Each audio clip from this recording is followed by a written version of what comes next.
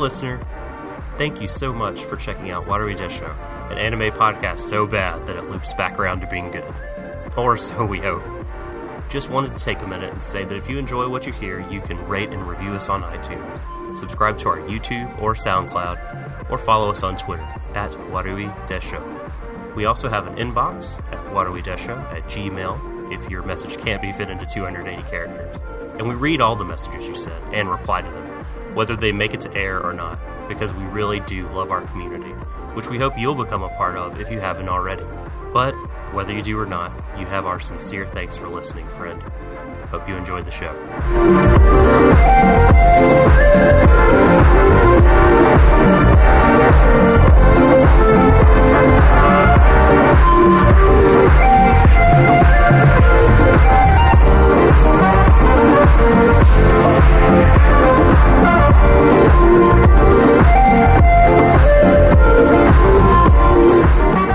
Good evening, ladies, gentlemen, MVs, Kappas, Keros, whatever you might be. Welcome to Watery Desho's Stream of Thought, Season 5, Episode 2 of Sarazanmai. I probably completely butchered that. I do apologise profusely. I'm Shaden, as always. I'm going to do my absolute best to try and describe the events of this, which is going to be quite the accomplishment in and of itself, you know, if I actually do manage to pull that off. I mean, that's going to be like your own Xbox Live, like, you know, achievement right there, 25 gamer points, accurately describe the events of a Sarazanmai episode. I'll give it a go. But as always, though, I'm not alone. I'm joined with my two Kappa colleagues here. On the other side of the ocean is, of course, Kappa Doctor himself. I believe his name is Subs. You believe correctly. Also, you got I think you got the name of the show right, but you got the episode number wrong. This is not episode 2, it's episode 420! Baby! Ow! 420 just blaze the anime. What? Right, no, I've got to stop you there. What kind of crazy person do you have to be at Crunchyroll, who's, you know, handling the release of this, to not do a one-off delay of this particular episode for Saturday? That was an opportunity that was gift wrapped for you. Miles, get your fucking crew in line, mate. Jesus. Definitely like a job. Like a cost benefit analysis had to have happened in the background. Like surely there was a meeting about this. Oh, God damn it! It came out on the 19th instead of the 20th, Valerie. God damn it! Anyway, also joining me, Kappa Valerie, of course, the dark web herself. Hello. I'm so tired. Hi. Oh. Sorry. Bless. Are you okay? What's going on? Yeah, I'm just tired. That happens. Mm-hmm. You should sleep more. I do sleep. It's just, it happens. It's a drug problem, you know. I have drug problems. Well, you're not the only one, at least, because that's an amazing segue for this episode. So we veered into dark territory all of a sudden. No. It's doctor-approved drugs. Okay. All right. No, you know what? Now I get you now. Okay. Okay. That's fair. So, before we get into this episode, we will, of course, revisit the polls from last week. There were polls. Doc, there were polls. There were 2 of them. I finally actually put some out there after the show ended because I'm terrible at my job. This is why I don't work in, you know, any sort of political... we have 2 polls. I forgot to rig them. Give me a second. Oh, no. They're ended, so you can't rig them. Too late. That does not stop me. You can hack. Now I am the dark web. Twitter.com. You can't stop the dark web. You can't. This is verifiable. I was told this by many people I trust on Facebook. Sudan, while I am reading the polls, could you check the stream and make sure everything is looking okay? Thank you, sir. So I am going to read polls from last week, Sarazanmai, episode 1. First poll. Did you find the events and ideas of the episode easy to process without using external resources like blogs or Twitter threads? 71% of you out there are smarties. Very smarties, and you said yep. And I'm in the 29%, the more info please group. Now, second poll, is Kepi using the kids for his own evil ends? Kero. Is he sort of a, I've now forgotten his name. The white, fluffy creature from Madoka. Why can't I remember his name? That would be Kyubey. Thank you. I only follow someone on Twitter with this name, so I see it all the time. Of course I forget it. Is Kepi basically the Kyubey of this universe? 67% think so. Think he's an evil asshole. Literally. Yeah. Very literally. I didn't write that answer for jokes. Like, there's layers to this poll. It's good. Good references. I need to wear pants for this.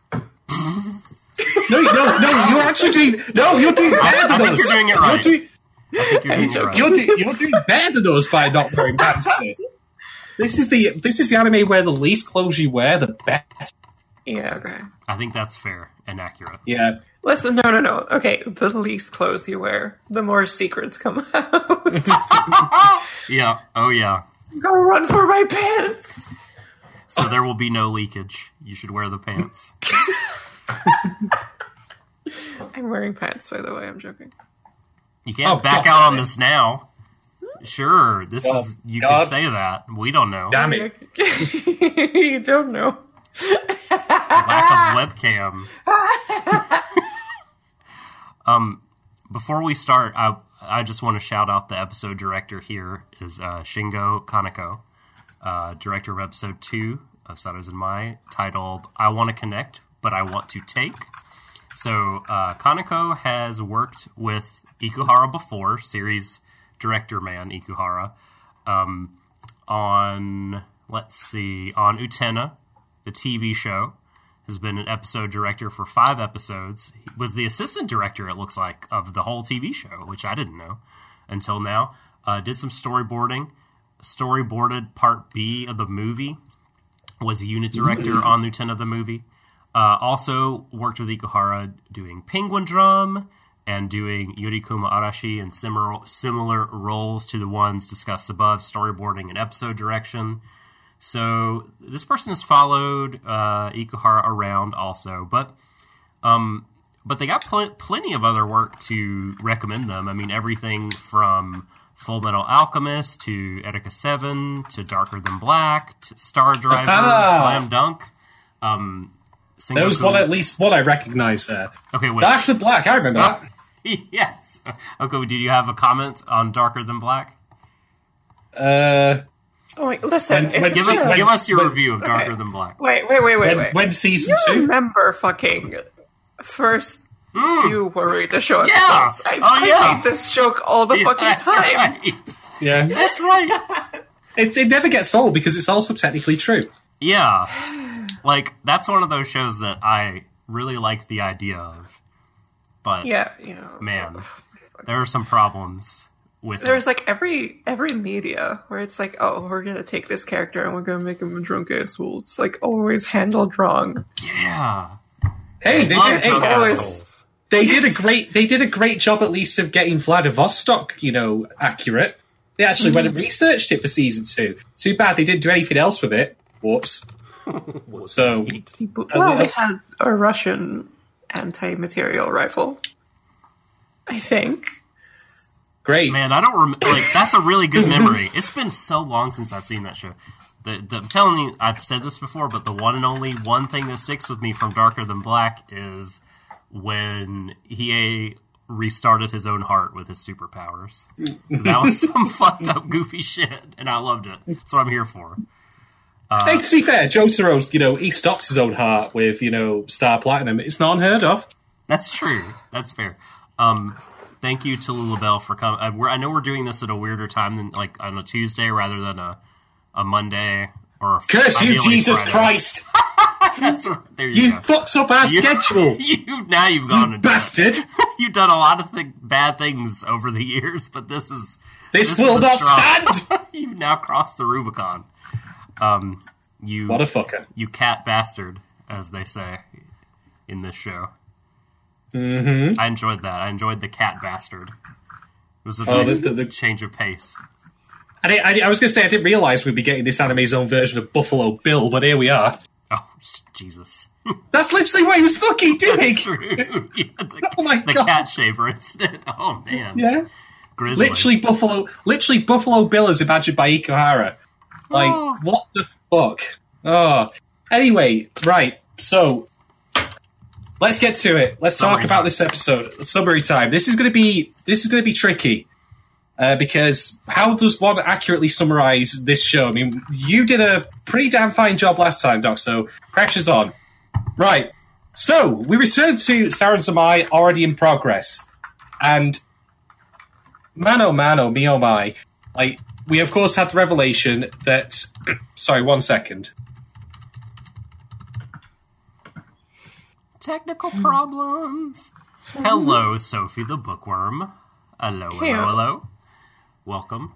Thanks for dropping by. Like I was saying earlier, I know this is a weird day and time. We're doing on the half hour on a Tuesday, but next week we're also going to be doing Monday and for episode 3 instead of the Friday. But like for episode 4, I think we'll be doing it on the Friday. That's really far in advance to predict our schedule. Yeah, we've got there's a lot of like stuff going on that's keeping the schedule kind of fluid. Not least of which is why I won't be doing it this Friday because I'm going to be watching Avengers Endgame, aka the moment that, you know, Ant-Man finally flies up Thanos' ass. But anyway, back to the topic at hand. It's been spoiled for you. You know what that's like now on film. You've seen it. All right, so we pick up where we left off, which is that Kazuki revealed, of course, that he has been cross-dressing as the idol. Azusa Sarah, I think it was. I'm very Sarah. bad with names. Sarah, yeah. Mm-hmm. And we actually find out, like, we speculated on this last time as to who the person it was mentioned at the end of the episode. We thought it was a random girl. It turns out it's actually Kazuki's younger brother. Much younger kid brother, Haruka, who is also Harukappa. Now, Haruka, as it turns out, is very into this idol. Mm-hmm. Like, absolutely adores, like, as a young kid, often dotes on a, you know, media or social, like, celebrity or personality. So, I've got a lot to talk about later with that and parasocial relationships. Ooh. Sorry, 1 second. More technical difficulties. Forgilia, by the way, is that you, like, unpacking a backpack? By the way. Oh, no. Forgilia's internet seems to have broken. Sorry, right. Valerie. Okay. Right. So, basically, what has been happening is this. The reason that Haruka has been actually cross-dressing as the idol is to pretend that he is the idol, to communicate directly with his younger brother to make him happy. Because his younger brother loves Sarah so much that he just wants to see him happy. And so giving him that personal connection, like, you know, of a celebrity who actually directly, singularly interacts with him is, like, that must be amazing. Like, think of it like, you know, if you were a kid, like, and you were, say, a huge fan of, I don't know. I'm thinking back to my own childhood here, so this probably makes me feel very dated. But let's say you're a big fan of something like The Fresh Prince back in the day, and you just were the one person, the one kid in your school who got to talk to Will Smith on the frequent, you know, on your phone or whatever. Would that not be the coolest fucking thing ever? That'd be incredible. You'd love that. Witter-san, why is Big Willie style so cheesy? Hit me back! So, yeah, he's connecting with his brother in that way by doing this. And, wow, that's already, like, before we even hit the OP, that's some heavy stuff to deal with. So, yeah, expect a lot for me to discuss later about parasocial relationships, because that's going to play into this a lot. Look forward to that will be something to talk about. But anyway, we, of course, have the OP. I don't think we've really discussed it, but I have to say I love the music that goes with it. Like, there's something so high energy and pumped about it that just makes me excited for the show, even though I know it's going to be as crazy as a barrel full of monkeys. So, after the OP, though, we do, of course, get to see Haruka at the family table, and I have to say, like, I think that Sarah basically does every single thing, like, on the media, like news as well. Like, like we get a word later, like, oh yeah, this criminal was arrested, and it's her delivering the news. Like, apparently, there's no news anchors in this world, just this one idol. Yeah. Is Sarah basically Ikuhara's equivalent of the "I'd buy that for $1" guy from RoboCop? Yeah. I think there's a possibility here. I'm curious, more like, for how much of the day is she on TV? All of it, perpetually, if I had to guess. Perpetually, probably, yeah. So just kind of, like, gossips about everything. Yeah. I mean, what a twist, by the way, it would turn out to be if there were multiple Sarahs who were all just actresses playing this idol, because then guess what that ties back into? They're all fakes. Yeah. Or if you notice like a birthmark in one episode, and in the next episode it's gone. It's like, what the hell is happening here? Or if it's like a virtual idol, if it's like a Hatsune Miku situation. That's like it's like I said last time. She's the victor in the idol wars, having killed off Kazuna AI first time round. That's right. It sounds like the ending, right? Yes, like a potential ending. It's like, oh yeah, it's a virtual idol and stuff. And it's like, oh shit, she hasn't been sending me pictures. Credits. She couldn't have. But yes, what happens next is that Haruka and Kazuki go to the riverside where they have a cat whose name is Nyantaro. Nyantaro, I believe, was possibly formerly known as Garfield, although I'm not conclusive on this at this time. Not Nyantaro. Also hates Mondays. Yeah, exactly. I will refer back to this later, believe it or not. But, like, Haruka's wish, Haruka had a wish to have a family cat. And Kazuki apparently made that happen through some method that we will find out about later on. By the way, one thing I want to note here, just keep in mind, is that I've heard a lot of stuff about how Ikuhara directs crazy looking visuals and all that. But one of the things I really appreciate about this episode is little subtle details.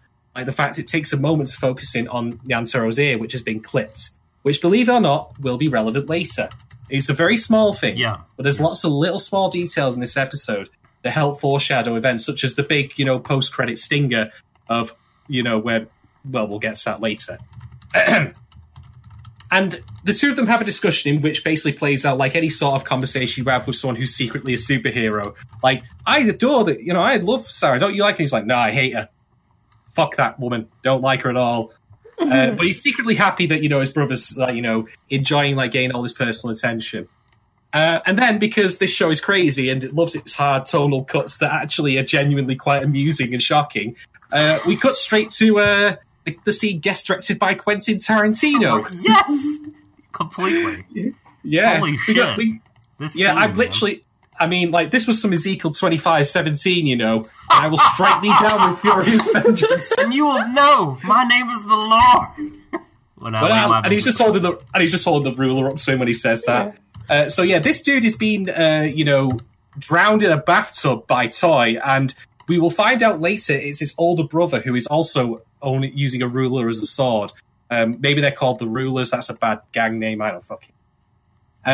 But yes, apparently Toy has fucked up previously about something to do with a route, possibly drug smuggling. We'll find out at some point, I'm sure. But Toy wants to get on equal footing with his brother, to work with him directly on their criminal activity. But Toy's older brother doesn't trust him on this, doesn't at all. By the way, for some reason, Toy's older brother is still having a lollipop, so it is still lighthearted even though we're dealing with drugs. But yeah, he will later decide that he wants to get a dish of hope, which I hadn't mentioned because I got distracted and I forgot about it. I'll have to backtrack now to mention what dish of hope is. Okay. So the kids did get a reward when they destroyed the Kappa zombie in the previous episode, which Kepi gives them, which is a golden dish of hope. What does that do? Gives you a wish. And because these kids are millennials and have never watched any fucking film ever. Apparently not. Fucking... Oh, God. I've got a pen and paper here. There we go. Enter, the dipstick, speaks up and says, I want a year's supply of cucumber rolls. What does he get? A gigantic cucumber roll the size of a fucking tree. Nice one. completely flew that moment, didn't you? Good call. I mean, like, come on, has no one ever watched anything with wishes in it? Has no one ever watched Aladdin? Come on. Not you going to try it, the whole infinite wishes thing? Can I wish for infinite wishes, please? Maybe they have seen too many films like that, and they just know it's in their mind already. Like, no, you can't game the system. You have to wish for tangible, individual wishes. I was yelling out loud at this, so I was just like, "You fucking it up! God damn it!" But yes, it will turn out that they will get more of these as they destroy more of the Kappa zombies. Although there are caveats to this, because first off, we learn that you have to be very specific about how you phrase this, because that is technically a year's supply of cucumber roll. It's just one gigantic cucumber roll. That's true. So, if you want more evidence as to the possibility that Kepi is maybe not quite on the level, that's your point right there. Mm. Okay, so back to where I was talking about then about Toy's brother. So they go their separate ways. Toy wants to get a dish of hope to help his brother out. Then we cut to Enter, who gets the worst possible parcel mix-up from Amazon ever, in that he gets a fucking gun delivered to him, which was meant for Toy.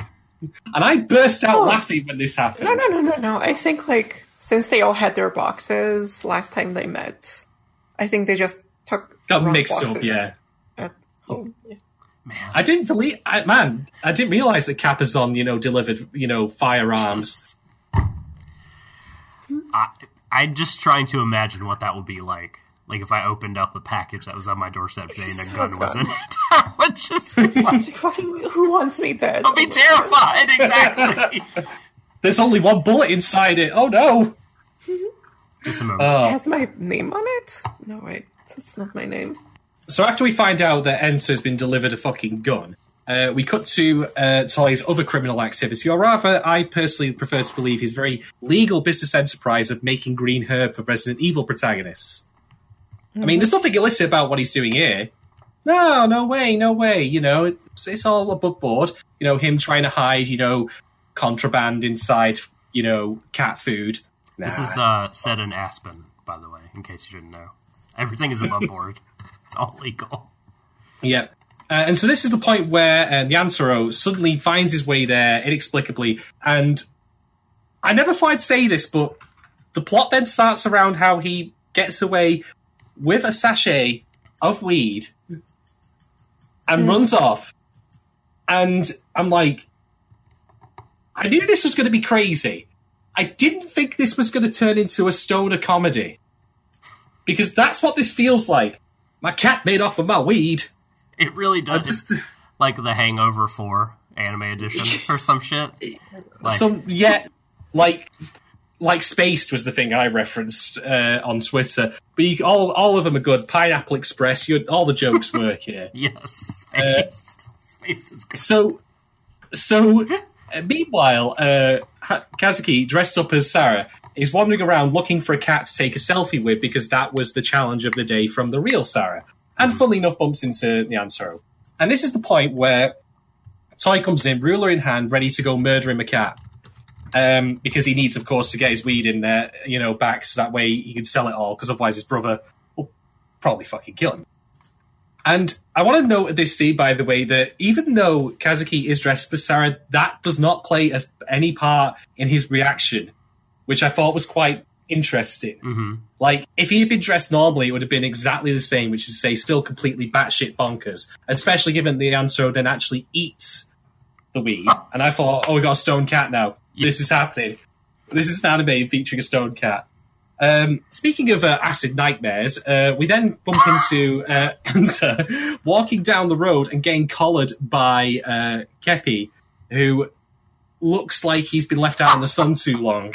He looks like he looks like me after I've been through an entire bottle of tequila, basically.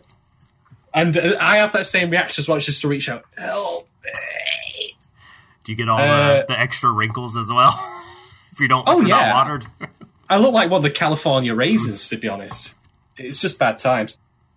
So Toy and Kazuki are chasing after Nyansaro, and they end up at the Asakusa Gate, which has an event on. It's a couples-only day featuring ninjas and bees. Because, of course, it is. It's an Ikehara work. This is the second episode of an Ikehara work I've seen, and I'm already kind of just expecting this is the norm.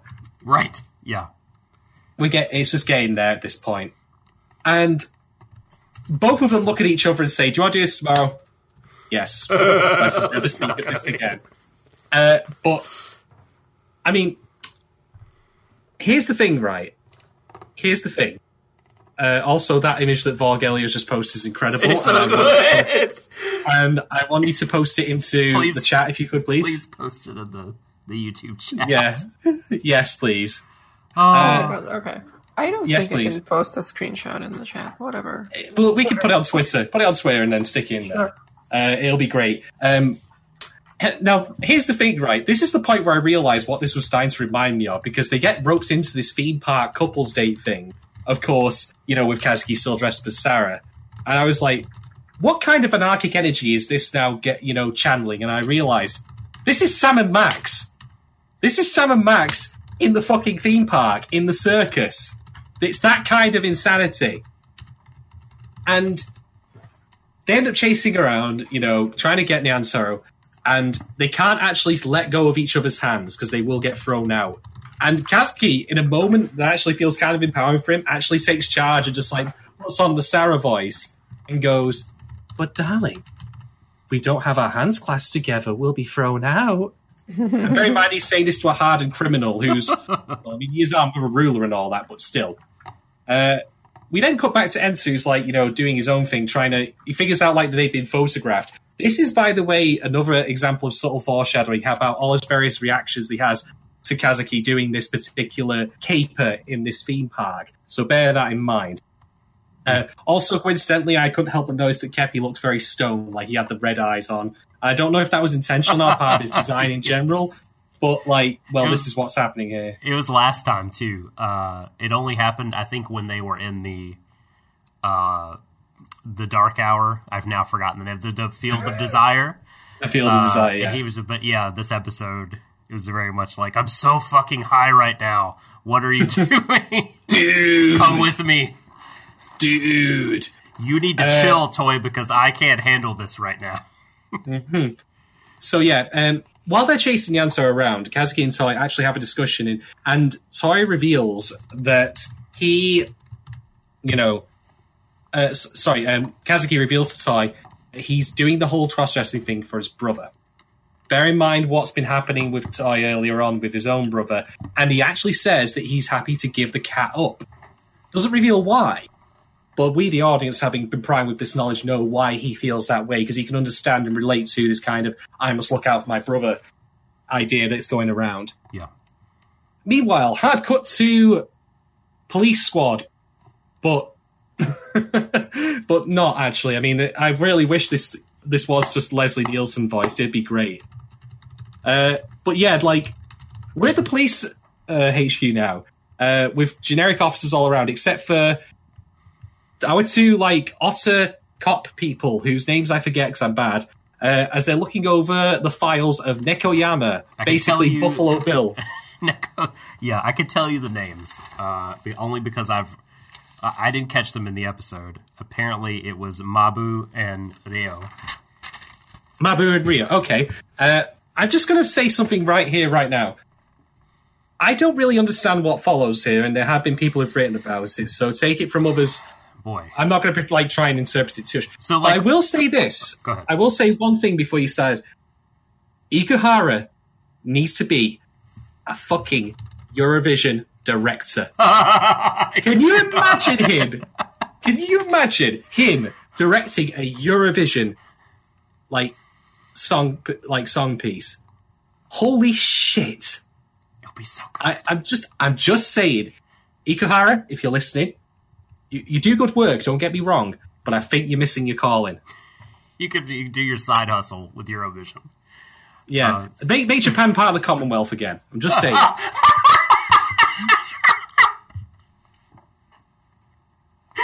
I'm sure that'll go down real well. But hey, at least we could then have Eurovision as done by Ikuhara. Anyway, you've left the EU now to join yourself to Japan, the new union. Oh, the new Trans-Pacific Partnership. Oh god, it's going to end up like what was it called again? Jinro, the Wolf Brigade. Oh good god. Anyway, please enlighten us as to what's happening. No. This, so all I was gonna say, I can't really enlighten too much. I mean, I'll have once we get to the talking points, I guess. Like I can do it now. Like I wrote a few notes based on summaries, but I don't fucking know what happened, dude. Like I only got to watch the episode once, which is like a huge bummer. It's been sort of a shitty few days in terms of just life, so I've only had time to watch the episode once through. But all I was gonna say when you were talking about it is, we'll all have a chance to break down what's happening, because I got a feeling we're gonna see this on a probably a weekly basis, just like the Kappa number. We'll probably see this number too. I mean, they spent a lot of, it appears, resources and time to create it. If it was just a throwaway for one episode, I would be sad. I bet I would be too. We'll see it more often, and we'll get a chance to break down what's going on. I mean, I didn't do a very good job at parsing it, I will confess, but I'm not going to deny that it was incredibly well executed and exciting to watch. But yeah, I think as Bell's just actually alluded this very second, them doing it actually transforms Nekoyama into his zombie form, or rather unleashes his zombie form on the Field of Desire. They suck the desire out of him into a bullet. And bang, bang, he shot me down. Then he goes to the bang, bottom bang, of a well with other corpses and red strings of fate, and there's white machinery of some kind that I think is meant to stand for, like, the corporate machine or some sort of, like, faceless, like, I don't know, capitalist society bullshit. Like, it's life that doesn't give a shit about you kind of thing. And at some point they talk about, like, extracting all the individual desires from people and homogenizing them into a single existence. That all happened. And again, like, I don't know about a coherent reading, but, like, yeah, I'm gonna, in future weeks when I have more time, I plan to, like, watch all this pretty carefully, or at least try to, and, like, sketch out what the fuck I think is happening. Goodbye, Tallulah Bell. Rip your phone. We'll see you again when you're catching this on, the recording and the VOD. So anyway, Nyansuro manages to escape onto a Ferris wheel. Now, because the Nekoyama zombie has escaped, much like in the last episode, so the ending clock at the time, all the cats start flying away. No word on if it'll start raining dogs at any point, but again, we'll keep you posted. This is the point at which Kepi and Enter arrive. And what more do I need to say other than that Kepi is dressed, like, in a full women's robe, and he's using silks. So good. And I just thought to myself, what are they going to have him do next? Buy them all beer? Is this like the three people on a trench coat skit? I thought, wow. I'm an adult. I'm a tall adult, like all of you. I am of legal drinking age, Kero. Yeah, that's right. That's right. Yeah. I left my ID at home, Caro, but, I mean, come on. Just, can you hook me up once between friends? I mean, look at me. Look at how tall I am. I'm old enough. Come on. You know me. So, Enter, like, when he arrives here, he's very indignant about Kazuki being not being close to Kuji. And there are a couple of reasons you might think this is the case, but there's one reason above all else that we'll get at the end. So, it's not just about personal safety. There's a bit of jealousy in there. Bear in mind the selfie or the picture that he saw of them on this couple's before. So keep that in mind. Tap, tap. But yeah, Kepi says, right, look, you want to go save the cat? You got to go and you got to go into the other world and become Kappa again. And they do. Do a little Sentai transformation routine, the old musical number. They fight. Destroy the Neko zombie. And then, of course, much like last time, we get a leak. A secret comes out. What is the secret? Turns out that Kazuki, actually stole Nyantaro from someone. Because his kid brother wanted a cat so badly and he wanted to help him so badly, he literally stole the cat. As evidenced by the fact that, again, with that cut ear, that Nyanthro has been looked at a vet. So, there you go. Like, he and Toy are not so different in some certain respects. You know, like, both of them are technically criminals. Both of them, as Toy alludes to, because they see all this secret stuff, says, you know, we'll both do what we need to do to get what we want. And he says, like, you know, stealing cats ain't right. They get a silver dish of hope this time. They need 5 of them, actually, in order to be able to get a wish this time around. So there's still a bit of debate on what they're going to use the dishes for at this point. So then the ending credits go in, and then we move on to the post-credit stinger. Now, this is the point where Kazuki dresses up again as Sarah, takes a selfie of him with Nyanthro to send to Haruka. You know, let's know that he's okay after all the incident where the cats just started flying off. And he passes out on the bench of the riverside. And then an ominous shadow comes in. And you're like, oh, fuck. This is going dark places. But no, it's Ensign, and you're like, oh, okay, cool. He's just going to make sure he's...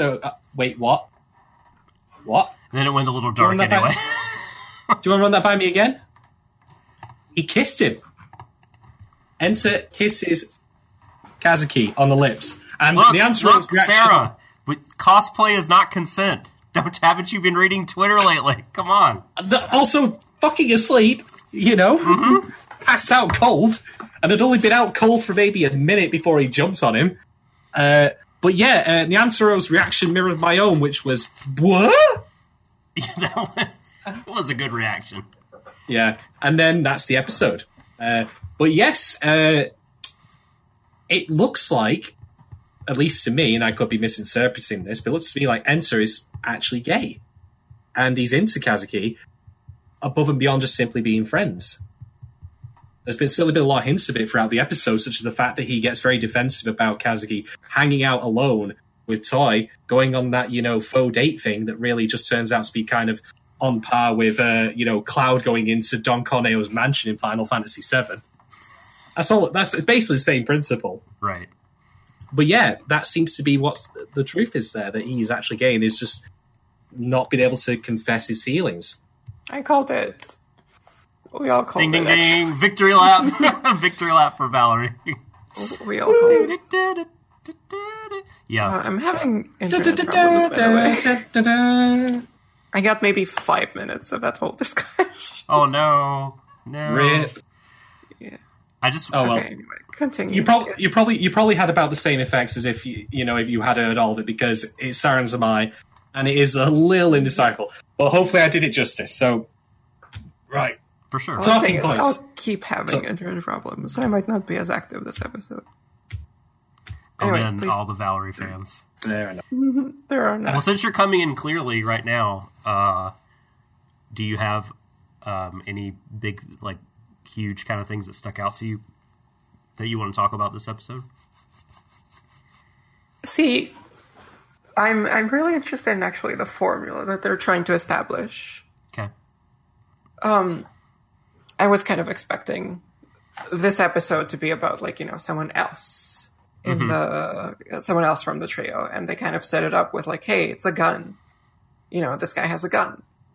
It's like, maybe we're gonna kind of look into this, and they give a lot of kind of characterization into the bad dude with the ruler, but then they do nothing with it.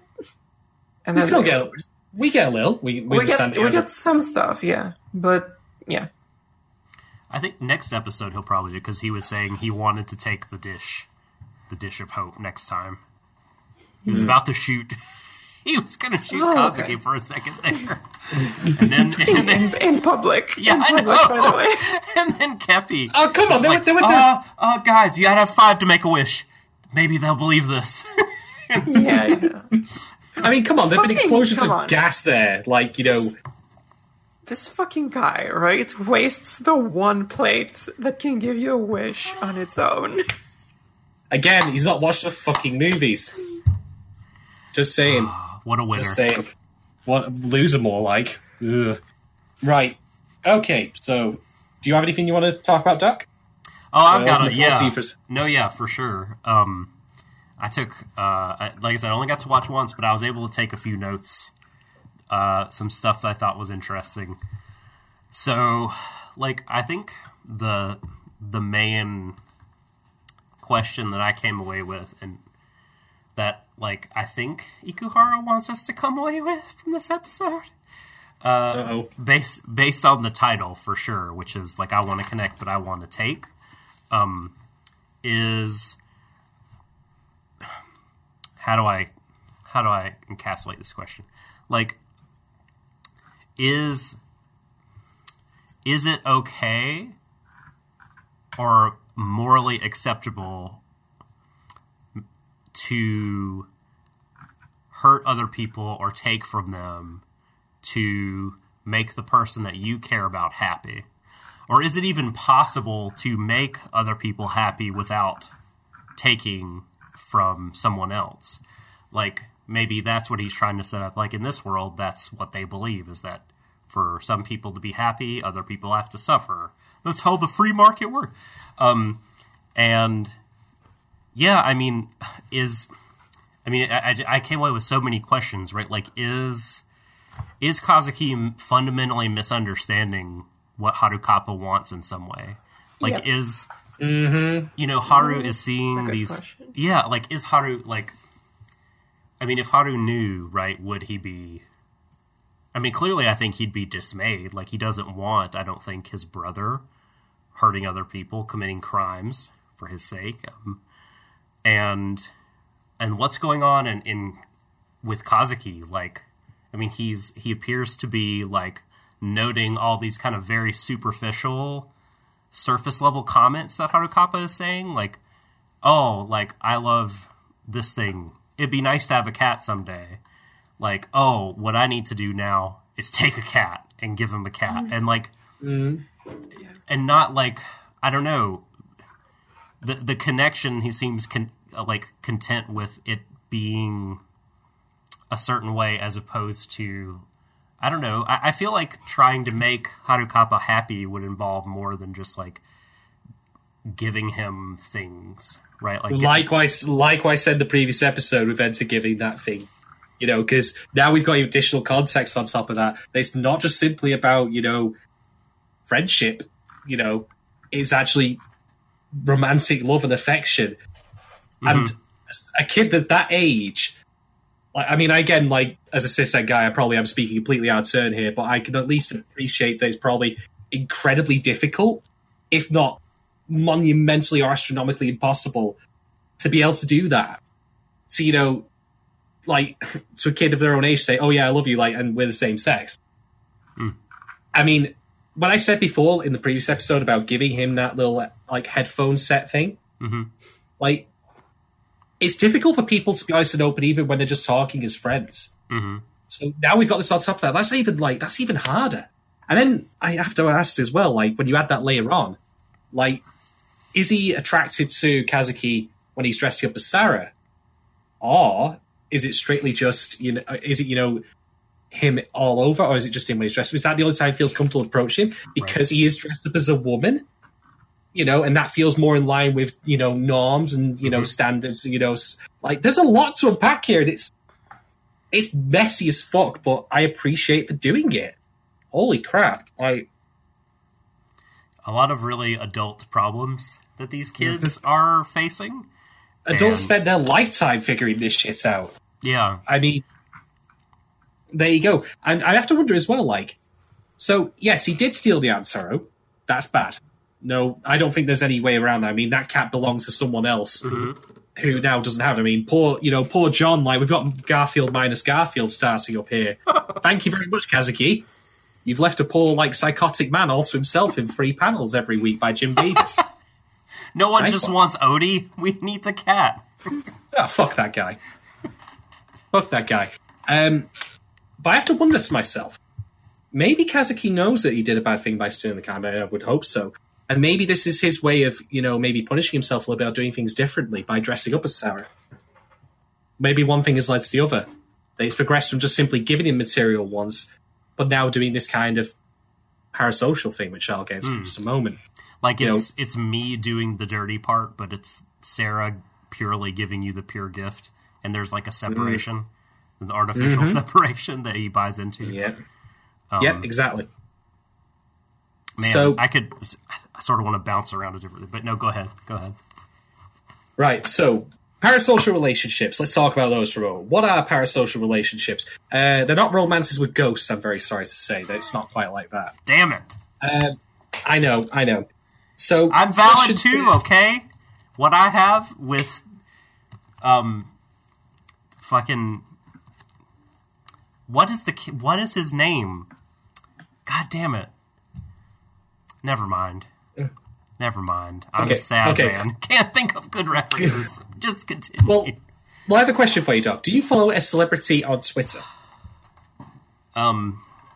If you do, name any of them. Name any one of them. Well, I follow several professional wrestlers on Twitter. I guess they're celebrities. Okay. I have a person. Vargelia, do you follow a celebrity or famous person on Twitter? I follow Shadon on Twitter. But I don't count because I follow you back, so it's not quite the same. Okay. So let's expand this out then. Do you either of you follow a celebrity who in turn does not follow you back, at least in terms of the scope of Twitter? Soldier Boy Tom. I do. I do. I've got, I follow, like, for example, Stephen Fry. I follow Alan Tudyk, who you might remember as Wash from Firefly. A couple of other different people. None of them follow me back, because I'm some random Z-list internet celebrity. Maybe that's even being generous. But those are parasocial relationships. Kind of one-way, in physical space, like, interactions. And parasocial relationships can become obsessive and even destructive sometimes, both for adults and for children. I mean, how many kids, out there, for example, are into PewDiePie, Logan Paul, etc., etc. I'm not going to get into judging those particular people, but you get my point. So what we have here, like, bear in mind the prevalence and the persistence of Azure Sarah throughout the show thus far in these 2 episodes. She's the one delivering the news, for fuck's sake. It ain't no CNN anchor here, We ain't got Ron Burgundy delivering this shit. Sadly not. No. And Haru Kappa, his behavior as a kid seems pretty much textbook for someone that young and that impressionable to have like fallen into that kind of parasocial love for a celebrity, or even if it turns out as it's not even a real person but just a construct. And what I find really tragic about all of this, the more I thought about it, is that can these 2 brothers not simply interact normally? Can they not just have a regular brotherly relationship? Because it's clear from, what I've seen here that Haruka does love his brother. I mean, yes, he doesn't know the circumstances under which, Kazuki obtained the antidote, but he clearly appreciates that. And in turn, Kazuki obviously loves his brother so much he's willing to do something that he himself is clearly uncomfortable with. Like he says, he's messed up. It's the expression of love, just in a very, unconventional way that he himself is not necessarily happy with. How tragic is that? That they can't simply just be, brotherly love, kicking football around, or whatever you want to call it. See, I'm not sure, I can say they can't just be. I'm just kind of, because, the protagonist is kind of going through a whole lot of, wild shit to kind of have a connection with his brother, even though, Well, that's the funny thing, actually. What I want to see is, okay, what does the protagonist want out of his brother? And, out of his relationship with his brother, what does his brother kind of want out of his relationship with people? What do these people... We kind of explore their actions, and we kind of explore the kind of brother's personality a bit, but none of the kind of, motivation behind these actions. Why can't they be like that? I wouldn't say they can't be, but, what the heck is going on in his brain? Yeah. Well, something's clearly stopping them from doing that he has to go so far as to interact with his brother by proxy. And we'll find out, I'm sure of it. Here's a crazy theory put forward by your friend and mine, Emily, from Hey! For Me in Full Bloom. Yes, Emily Rand. She was saying that she's not necessarily putting this forward as like, oh, she thinks this is true, but she thinks that there's a growing body of evidence to suggest that what happened to Kazuki at the very beginning of the show was that he died. Ooh. And that he's like dead. And Yeah, actually, I thought about that too. I was like, did he die? Is he dead? Because it's like, oh, they have to save their souls or whatever in the thing. Is he dead? I don't know, man. In the way that she pointed out this week, the way the parents interacted with the brother and versus the way they interacted with him, or the way he interacted with them. Yeah. They didn't even, it was like, I don't see it there because they did interact with him. Well, only after the little brother spoke to him. So maybe maybe what you don't see is mom and dad looking at each other like, okay, we have to pretend like he's still alive. Bye, older brother Chan. See you later. Right. Okay. Man, that's some dark shit if that turns out to be true. I know. I don't know. I'm not sure whether I would even like it if that was the case. I don't know if that makes the other two dead also. Right, exactly. Yeah, because Toy doesn't even know that. Because, we have zombies and stuff. Maybe he is a zombie. Mm-hmm. Or something. Well, we can already say that we've got Toy's brother Marx as being a future zombie. I'm going to call that now. He's going to get collared by the cop. I mean, he's a criminal, and what do criminals end up running into? The police. It'll happen. Yep. The pigs. Sound of the police. Wasn't me. So, yeah, I'm thinking that this is actually leading into some kind of, indictment on parasocial relationships. And the reason I say this is just because of the prevalence of Asuma Sara everywhere, giving the news and everything. To the point where Haruka's, doing that whole thing at breakfast reminded me a little bit, believe it or not, and people are going to hate me for making this reference because I made it tons of times already. He's basically this show's Nanako. Penny dropped.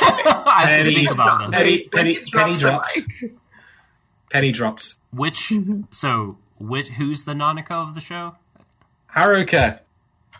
Okay, so Raised by TV. Right. Nanako from Persona 4. Sure. No, yeah. God. I'd have to think about it a lot more.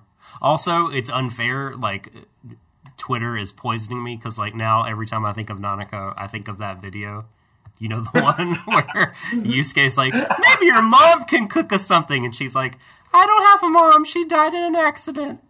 And then cuts to her dancing in the dancing game. No.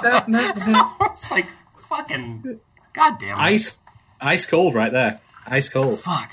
Okay. So yeah, I'd be interested to see how it's developed. Maybe he'll start exploring parasocial relationships more. I mean, also we've got the whole thing of is Haruka ever going to find out? How does a kid that age comprehend what's been going on with his older brother? Mm-hmm. It'd be difficult. So I will have one final. Oh, sorry. Go. No. You go ahead because I have many more. Many more things. I was going to Vogue brought up the idea, they've been through some crazy shit.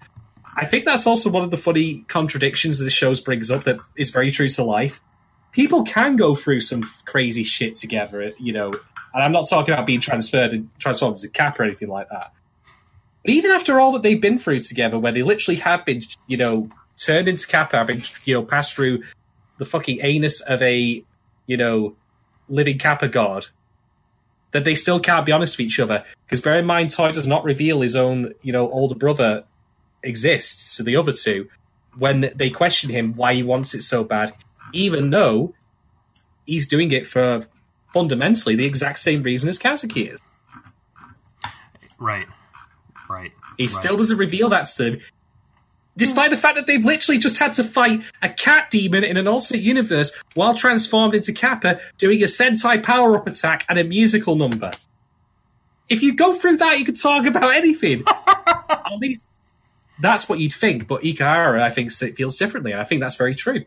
There are still some things that we'll never reveal to each other, even if we have been through some foxholes in our lives, so to speak. Yeah, I don't know. I feel like in my own life, and I think this is true for other people.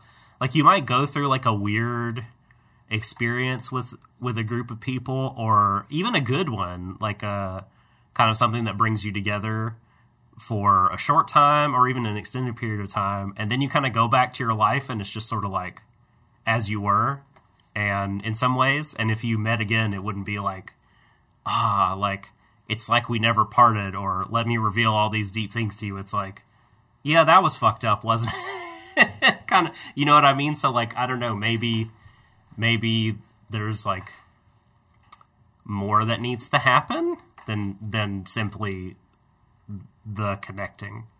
And I think that's like, that was going to be my next question. Yeah, one of my next questions is like, I think in anime, there's like, we see a lot of talk about like bonds, and connections, but the word bonds I like because that implies, I think, reciprocation, and it implies, at least to me, that there's like time has elapsed. The connection is not like this new thing, and that there's like a foundation and things have been built upon it. Mm-hmm. So like connection and the idea of connection here, like, will that actually solve problems, right? Because like what they're doing, you know, the boys are connecting each episode and having these experiences of connection, but like, it's like Kepi tells them in this episode, connection always brings risks. Sarazanmai is always inherent with risks.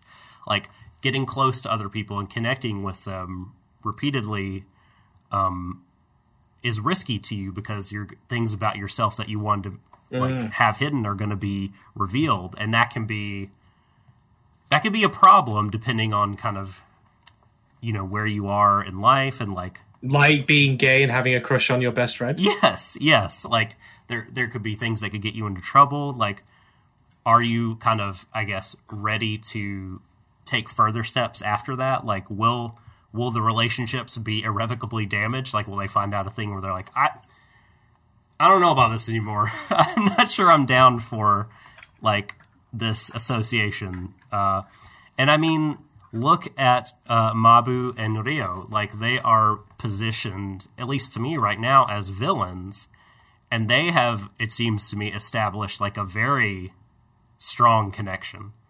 And it plays out over like the dance and creating the heart out of the desires. Kalima Shakside. Sorry, had to be done.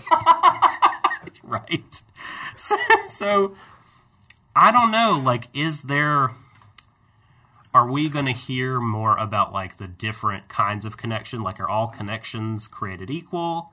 Like, what is a connection? Is there something more that Ikuhara is going to prescribe needs to happen to kind of create a bond or create a thing that will be ultimately helpful? Or is that not even the point? Like, as if like connections or no connections, like, you know, life is fucked up and we're going to go through shit, and it's better to be connected than not be connected. So if you're not connected, you get turned into a zombie, right? Like, that's one of the requirements for, you have no beginning, no end, and no connections. And that's how the otter cops seek you out, to turn you into to suck your desire out of you and weaponize it and kill you. So maybe the argument could be made as well that the show, perhaps as it goes along, will say, you know, you don't have to reveal everything about yourself. Yeah. You know? You don't have to, you know, give every single part of yourself away to still be able to connect and have a meaningful and fulfilling relationship with other people. Yeah. Could be. Yeah. Like, the Capizon boxes are, I don't know, yeah, maybe there's something even beyond the boxes or in the boxes, that is like, you know, there's still a self there. You don't have to like give everything away, or else there won't be anything left over to give or to like help or share or have a relationship, a good one, a healthy one. So a couple more points. So I touched on this earlier about taking from others to like make the one that you love happy. And I thought that this was interesting. I think you might have touched on this while I was away, Shadon, but there's like a really interesting parallel being drawn, I think, between what Kazuki is doing for his brother and what Toy and his brother could be doing for each other. What is Enta even like mistakenly like says at the end of the episode, like, man, what Kazuki's doing is way different from you, and like the viewer is supposed to be like, actually, Toy's kind of doing it for the same reasons. Like, it's the dish, right? He wants to give the dish to his brother. So like at bottom in Kazuki and Toy, you have this like, my motivation is to like get the feel good, get the happy for the person I care about, and I will do whatever it takes. Or for Kazuki, it might not quite yet be whatever it takes, but I think like maybe we're starting to see that it is. Like maybe we're starting to see like it's a slippery slope. He's willing to have the sort of fake text relationship and lead his brother on, pretending to be Sarah. Yeah. He's willing to steal a cat from someone and nick the cat. Like, what else is he willing to do, right? I mean, and you're originally earlier on in the episode, you're meant to think like, oh man, Kazuki and Toy are so different. That hard cut between what Kazuki's doing and then the waterboarding and everything. But by the end of the episode, you're like, they're really not that different. No. And so, like, where is the justification, or is there a justification at all for taking from someone to for hurting someone to make someone else happy? Mm-hmm. But this as well ties into what Kazuki is doing, because here's the thing, right? One of the things about parasocial relationships is they don't last forever. Like, kids in particular, who fixate on a celebrity or celebrities that they're very fond of, even YouTubers, they won't be watching them forever. They won't be, at that level of interest forever. Might still occasionally come back to them every now and again.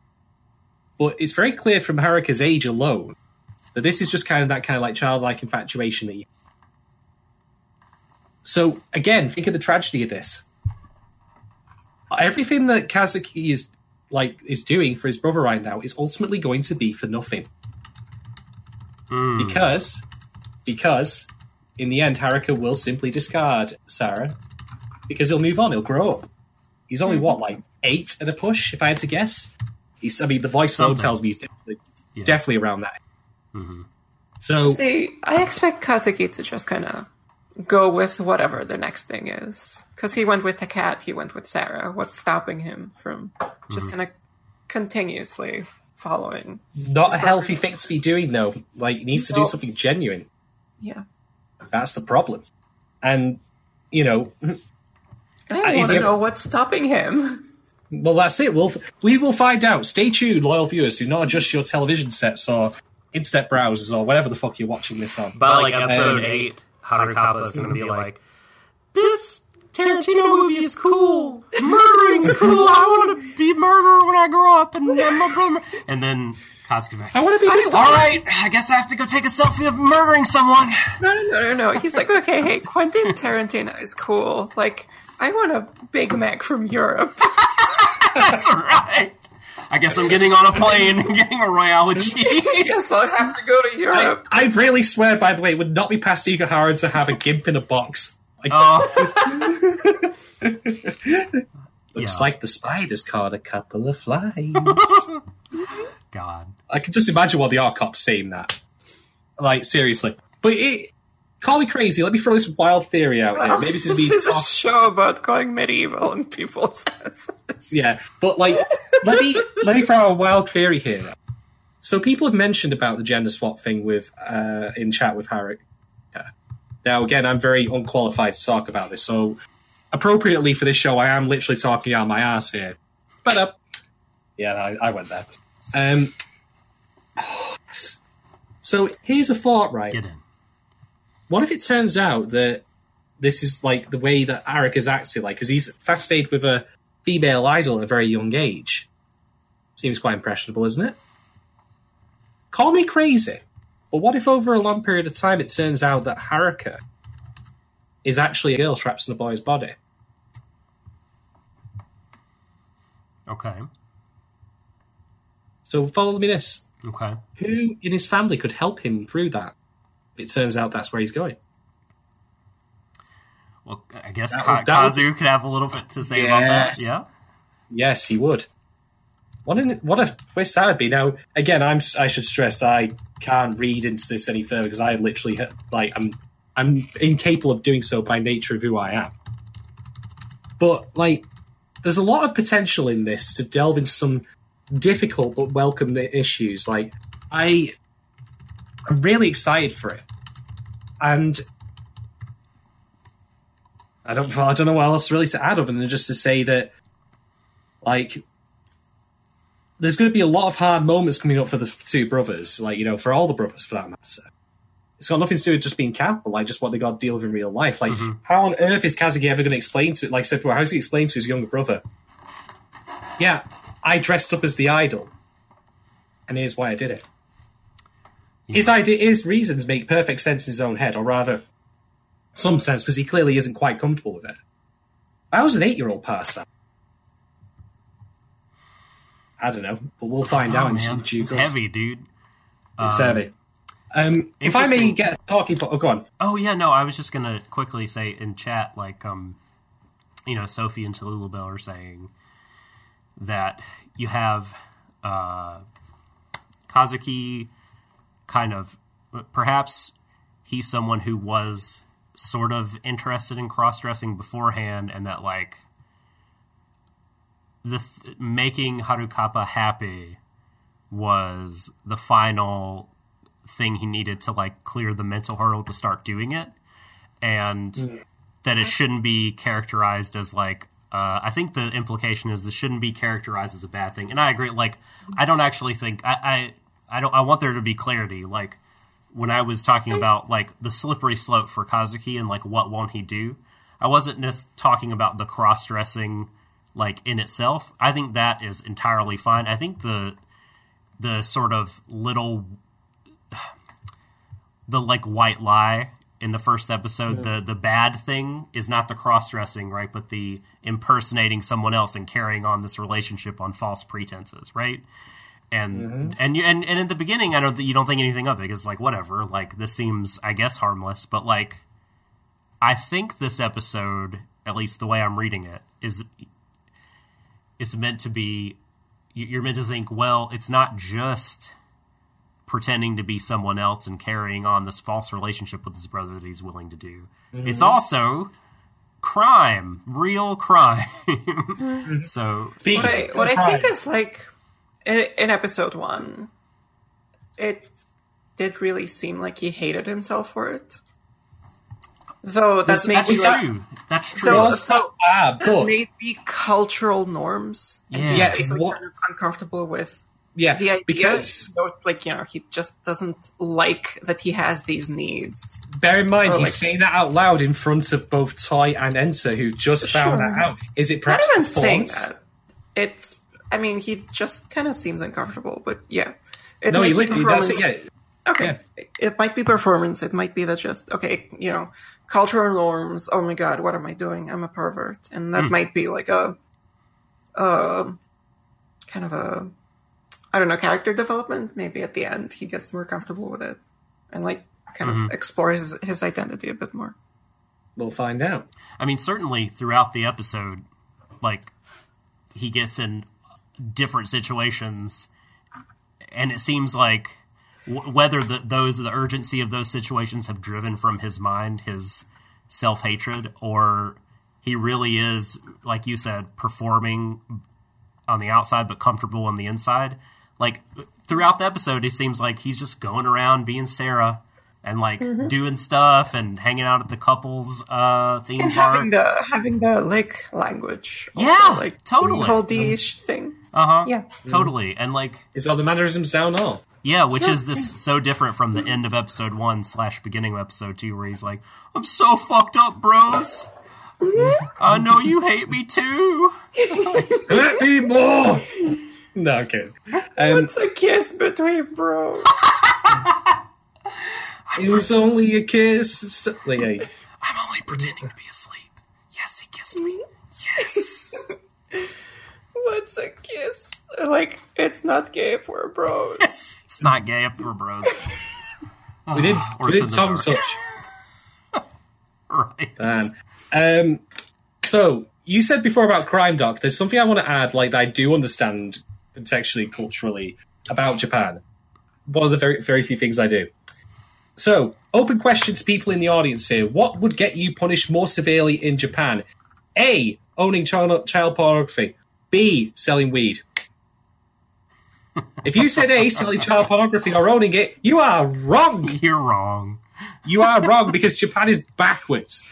So, this is all anecdotal from memory, this stuff. So if I'm wrong in naming particular like works or such or authors or whatever, then please do correct me, both people in chat and Doc and Borg. So, the guy who wrote Rurouni Kenshin, a property I have no familiarity with whatsoever beyond it being in the news lately, because he apparently was found with, child pornography. Am I correct in that? A dungeon's worth of it. Yeah, like a lot. Yeah. That he clearly spent a lot of money, but pumped a lot of money into that industry. Yeah, money he got from people buying his book. So if you own Rurouni Kenshin stuff, you probably feel fairly tainted, I would. Yeah. In the same way as if you were... last couple of months? Well, no, it was a year ago. So, it came out last October, initially, and then he popped back up in the spring again because... the publisher was basically like, come on back home. Yeah, you're good. Get your manga, your manga back in this magazine. God damn it, come over here. What's a bit of affiliate between friends? Exactly. Yeah. So that's it. Yeah, he got a fine, slap on the wrist. His book was dropped for a bit and came back. On the flip side of things, I don't know the name of the voice actor. I believe he was one of the gentlemen who was in one of the more recent Yakuza games. Yeah. Oh my god. Yeah. He was doing drugs of some description. I don't know what drugs they were, but in my mind, in my liberal left-wing nonsense mind, believe it or not, I don't care if you're literally hauling a car a mountain load of cocaine on a boat. That is small potatoes compared to doing child pornography. In any form, right? So it doesn't matter in my head what that is. He basically is now a non-person. He got erased from the very game that he voiced his character entirely. He has been, recast, basically, and this game is not being sold. Yeah, he's been destroyed, basically. He's not gone to jail, as I understand. But bear in mind, I mean, Vic Vignoga fans, if you're listening, there are distinctions between legal consequences and work consequences. Yeah. You might want to get up to speed with that, just a thought. But You'll never work in this town again.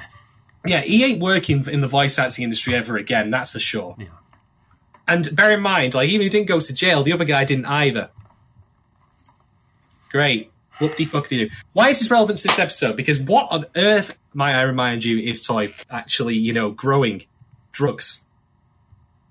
In its own twisted way, and I don't know if this is deliberate on Ikuhara's part, this is meant to show how bad he is for doing this, right. Even though to us, it's it's the Go most get 'em, bro. minor shit. Yeah. Weed is legal in a lot of countries, and it's legal in some states of the USA. It's maddening. And I don't know if this is him taking the piss out of that, or if he's doing that deliberately because he knows it's what socially is at least to Japan, is the more heinous crime according to them. I don't know.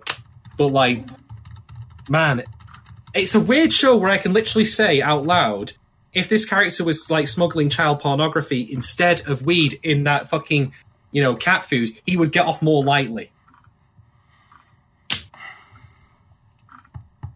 But that's one of the reason I bring this up as well, is it ties into the point I made previously about, how accessible would you argue this show is?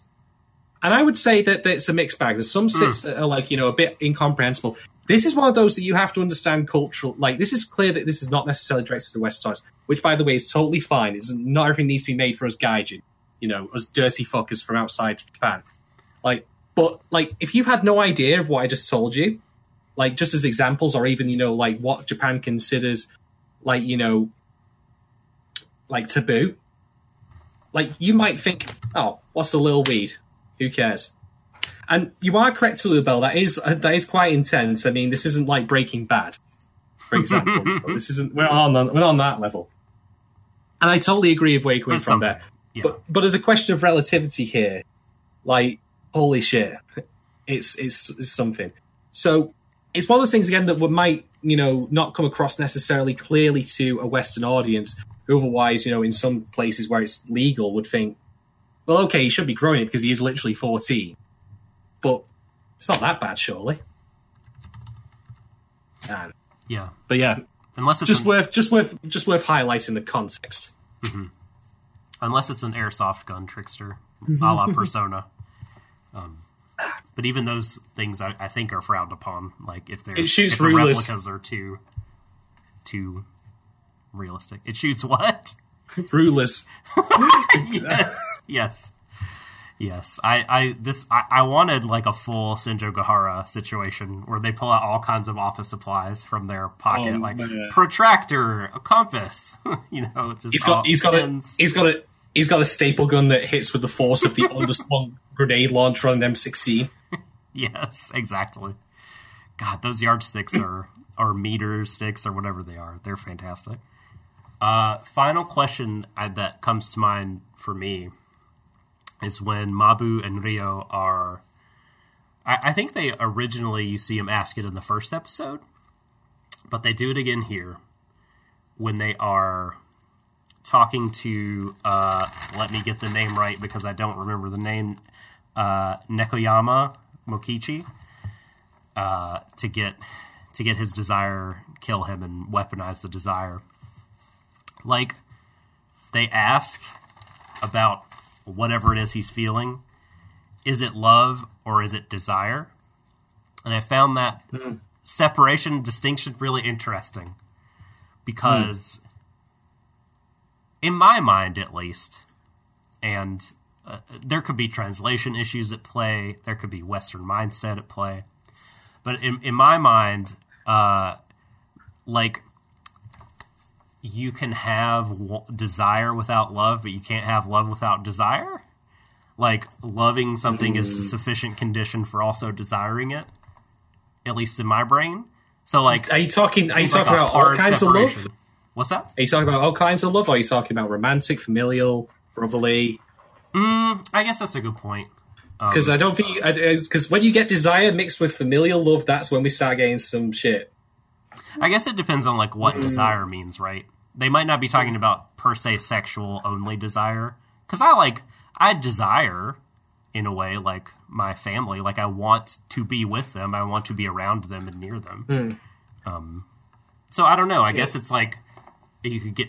This is maybe more of a technical question than I intended it to be, like a grammar parsing, word parsing deal. But I just found it interesting that those two were like the cleavage there. Will this be on the test? Yes. Prepare. Some notes there. Right. Well, so I think I'm good on talking. Are you good, Doc? I mean, good is a relative term. Well, especially in this. Am I out of things to say? Possibly. Do I think we've explained or talked about all there is to talk about? Not really. I think we'll probably, I don't know, at least I think I will have more to say, especially regarding the otter cop dance, the ceremonial gayness later on. Oh, actually, this is an interesting I think point. The next few episodes will put a lot of things into perspective. Yeah, for sure. So, interesting point brought up by Jacob Chapman, who is doing the write-ups for this show on Anime News Network, that I hadn't thought about, but it seems really obvious when he makes this point. Like, Ikuhara works, and this has been pointed out in chat, like, they've always explored like queer themes and LGBTQ stuff. But it does seem like over the years, the villains in his shows, the big bads, all tend to be like gay dudes, and queer ladies end up being the protagonists a lot of the time. And, you know, Jacob was saying like, well, what's going on here? Like, this seems intentional. And apparently Ikuhara recently said, you know, this is sort of what, like, these are the pitches that anime production committees would take from me. So that's why things have been structured like this up to this point. And in this episode, we've got, you know, queer boys as the protags. So they're the good guys, but they're still doing crimes.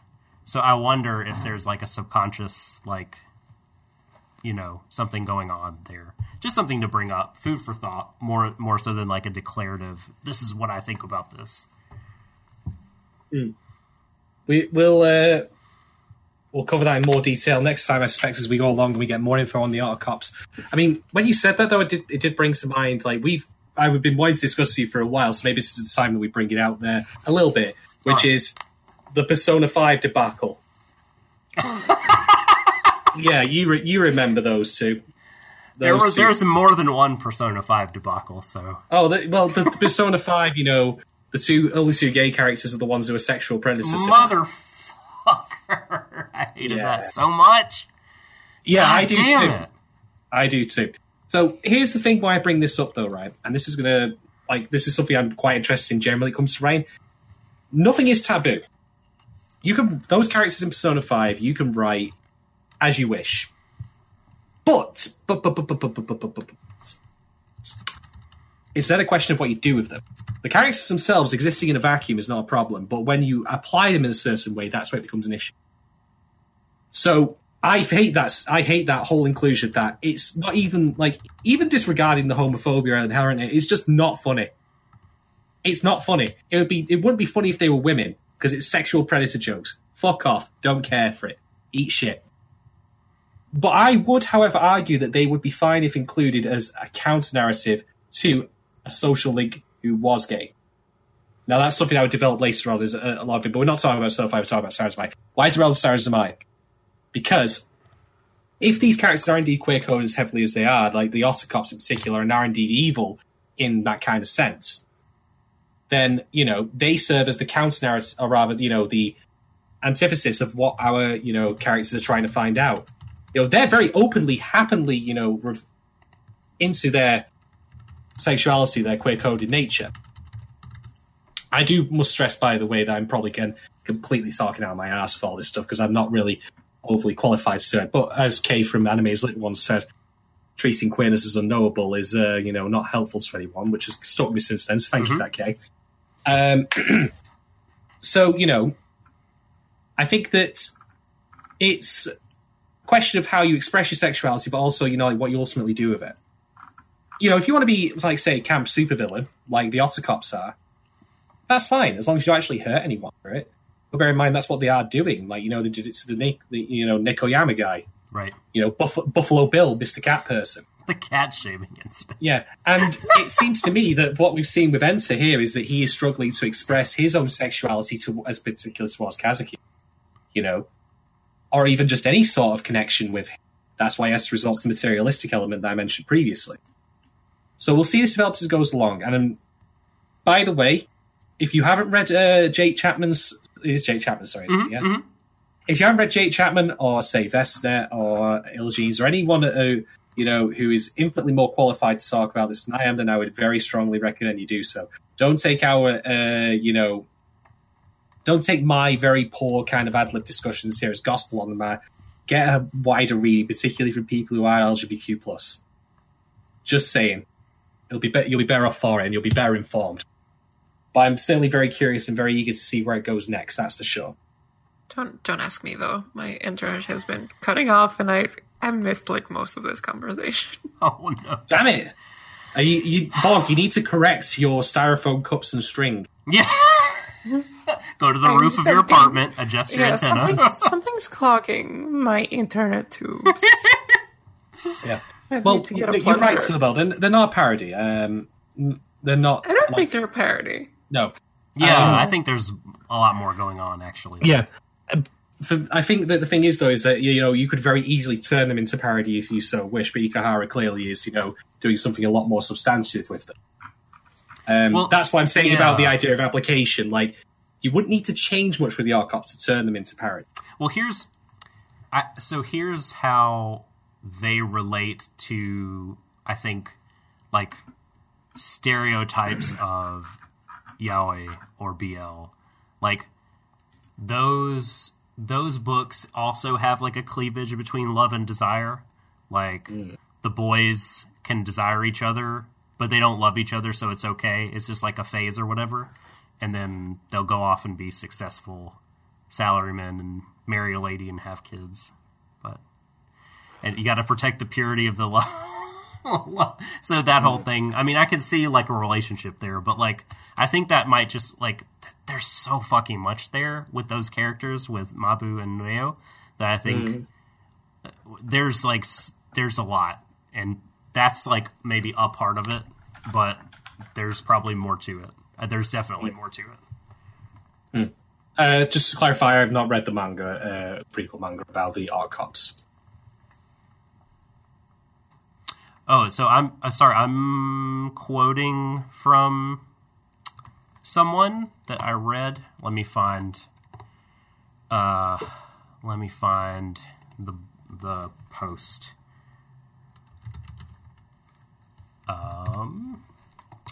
Please, while I'm doing this, if you guys want to rate the episode, that would With pleasure.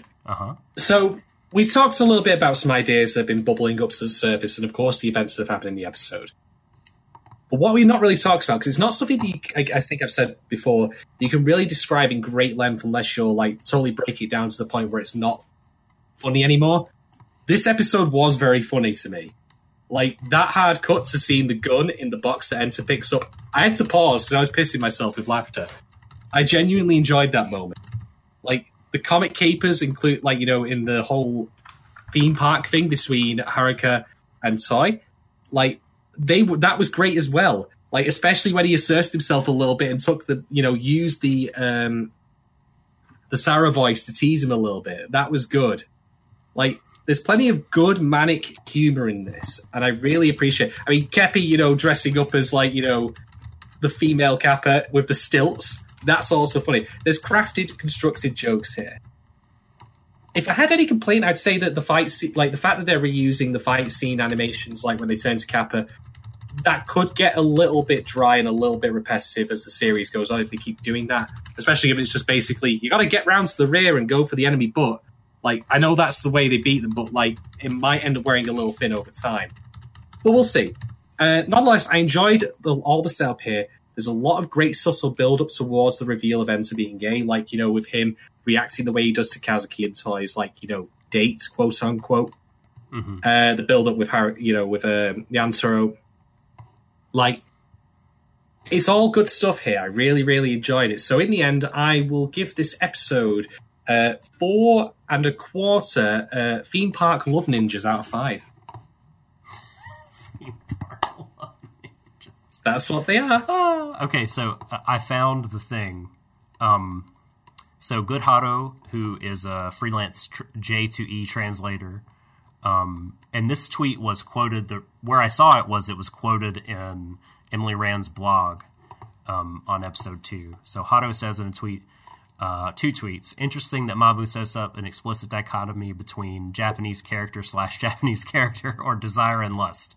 Desire/lust. So you were right about calling it lust, like desire in terms of sexual. And so lust versus love, desire and love. He says, interesting because in simplistic terms, the tension between those things is sort of the classic traditional boys love conflict.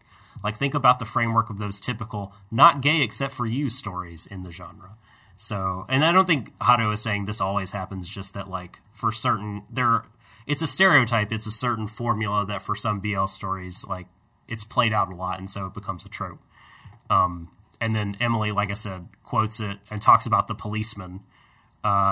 they specifically make a distinction between desire and love, forcibly separating the two, which plays into common boys love media tropes. Yet true connection between the two would involve both love and desire. So this is where I was getting that info. In case you're wondering, I'm not like enough of an expert. Like I've only read like a tiny fraction of stories that will be considered BL, which is say like less than half a dozen. So at no point am I going to be like, I know the tropes. So like if I'm totally willing to buy like that this is not a thing that happens super often or is a stereotype or whatever. But anyway, so. How would I rate the episode? I was a little bit less impressed with this one in some ways. Like, just considering it as an episode, in and of itself. But, I mean, holistically, like, taken as a whole, and this will probably be my opinion as we go, I love it. Like, I think it's great. To quote, was it Donald Trump Jr.? If it's what you say, I love it. If it's what you say, I love it. If this means what we think it means, I love it. No, I really, but the episode itself, I'm going to go, I think I gave the last one the full 5, so I'll go 4.25. 4.25, weird, like, bumblebee butt costumes out of 5. Fair enough. The one straight out of the Wall Market Club from Final Fantasy VII. There's another one I got in. I just cannot be stopped making these references, honestly. And Vorgelia, what did you think of the episode? I don't think it impressed me as much as the first one. I think it kind of treaded a lot of the same grounds. It gave some characterization, but like to some character, the character that my third favorite character of the 3 main characters. Which one? Who is that? the badass dude with the. He's your third favorite dude.